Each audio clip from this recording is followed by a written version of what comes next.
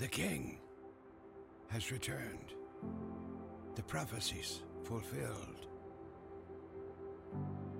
The years of longing are over. The King has returned. And now all will be made right, amidst shouts of praise and tears of joy, the pleading for justice, the cries for our enemies' defeat. The King has returned. The King who was driven from his land as an infant, who spent his first years as a refugee, who understands pain and suffering. But this King is not who we were looking for. This King brings justice, not over our enemies, but in the midst of our enemies. He brings peace, not in our land, but in our souls. He is the answer to the prayer we did not know we were praying. The King has returned. Long live the King.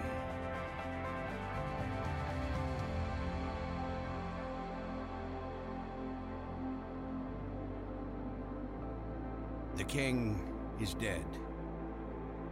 The hand that once held a branch now gripped a hammer.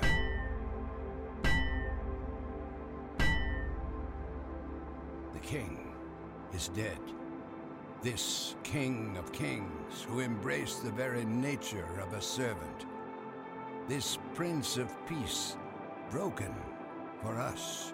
This Commander of Angels, surrendered to a cross. This King joins us in our suffering, empathizes in our weakness, and he calls us to die with him, to lay down our lives, to live in surrender, that we may be fully alive. The King is dead. Long live the King. But this King is not gone forever. The story has not ended.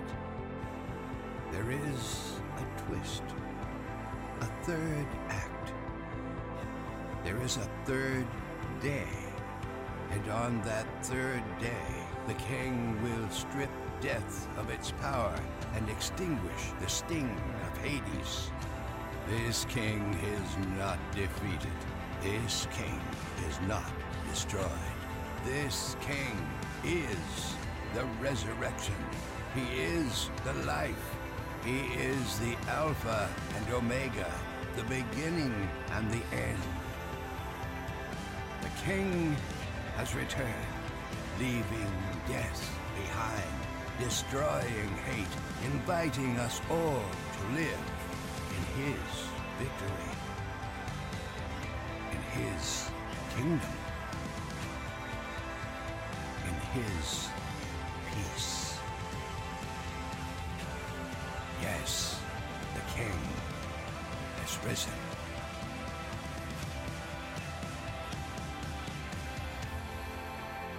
Long live the King.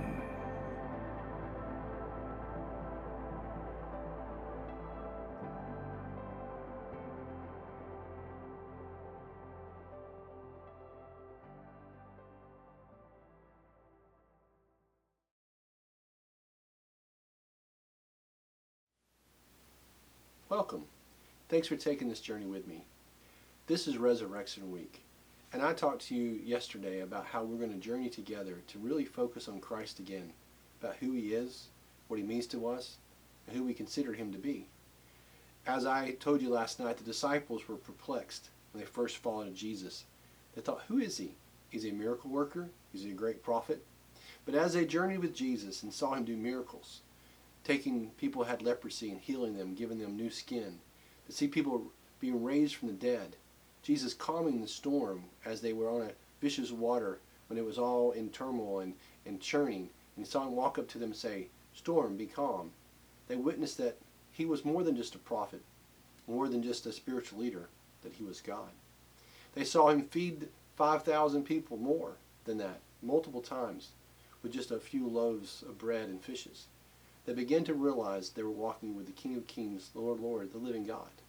And so Jesus asked them a very fundamental question in the Bible.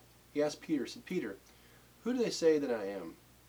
And Peter basically replied to him, they say, some of you think that you're a prophet, some of you think you're this type of prophet, but I know that you are the living God. You see, Peter had come to a place where he fully understood who the Lord was, and his inner circle of disciples, they understood as well that Jesus was God, and they were able to walk on earth with God now. Beginning to feel overly enthused with this feeling inside that they were walking with God, Jesus tempers their emotions by saying, I'm not going to be with you forever. What Jesus meant by that was that he was not going to be with them forever here on earth, as far as setting up a kingdom that they were going to reign with him and be able to vanquish the Roman Empire. What he was trying to teach them was he was looking at something far beyond this world, far beyond that moment in time. He was looking out into eternity, that he knew that he was going to bring salvation back to mankind, that whoever believed in him should not perish but have everlasting life. He was going to bring an eternal kingdom made up of people from every tribe, every nation, including us who believe in Lord Jesus Christ. And so he takes the disciples and begins to explain to them exactly what was going to happen to him. He does something very unusual for them one day. As he gathers them together to do the Passover meal, which actually was a Passover meal that actually demonstrated what the Lord had done for them in Egypt, bringing the people of Israel out of Egypt, out of bondage, into the promised land. They're probably thinking, wow, this is kind of a symbol how he's going to set up a kingdom and reign as well and conquer the Roman Empire and set us free. But instead, Jesus does something very different. He sits them down, he takes the pitcher of water, and he pours it into a bowl.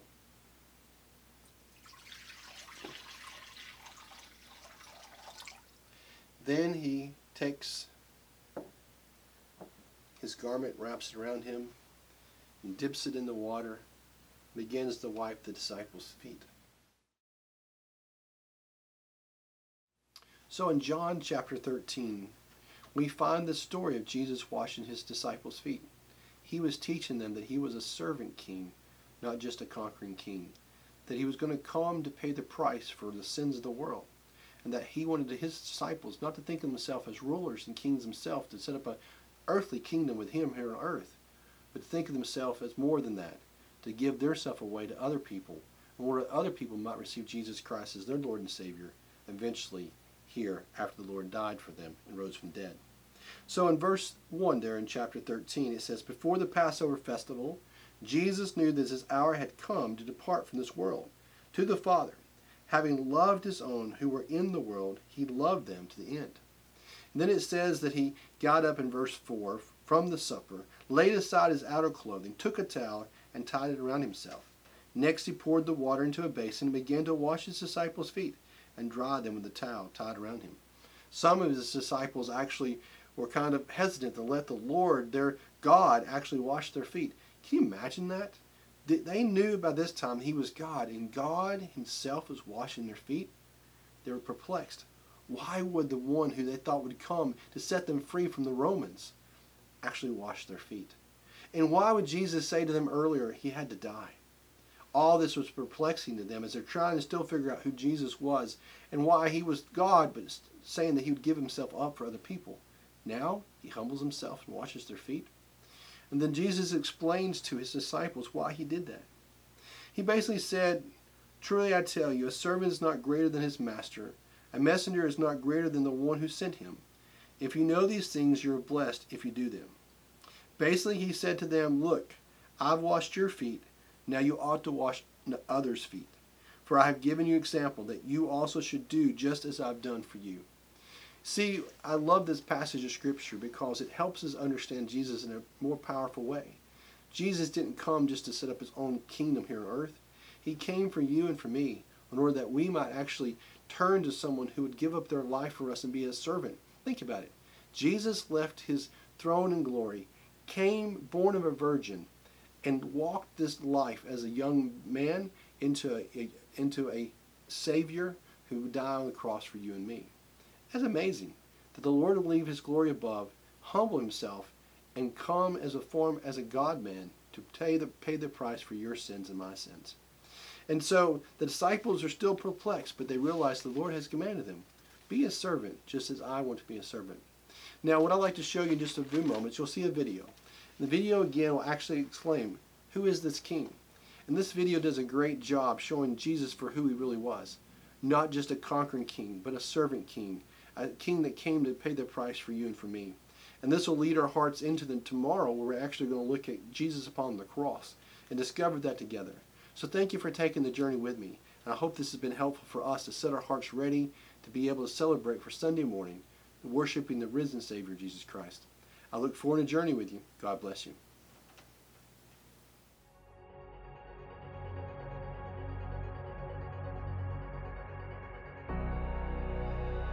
No other king could vanquish the warhorse or silence the warrior's rage while riding the lowly back of a donkey.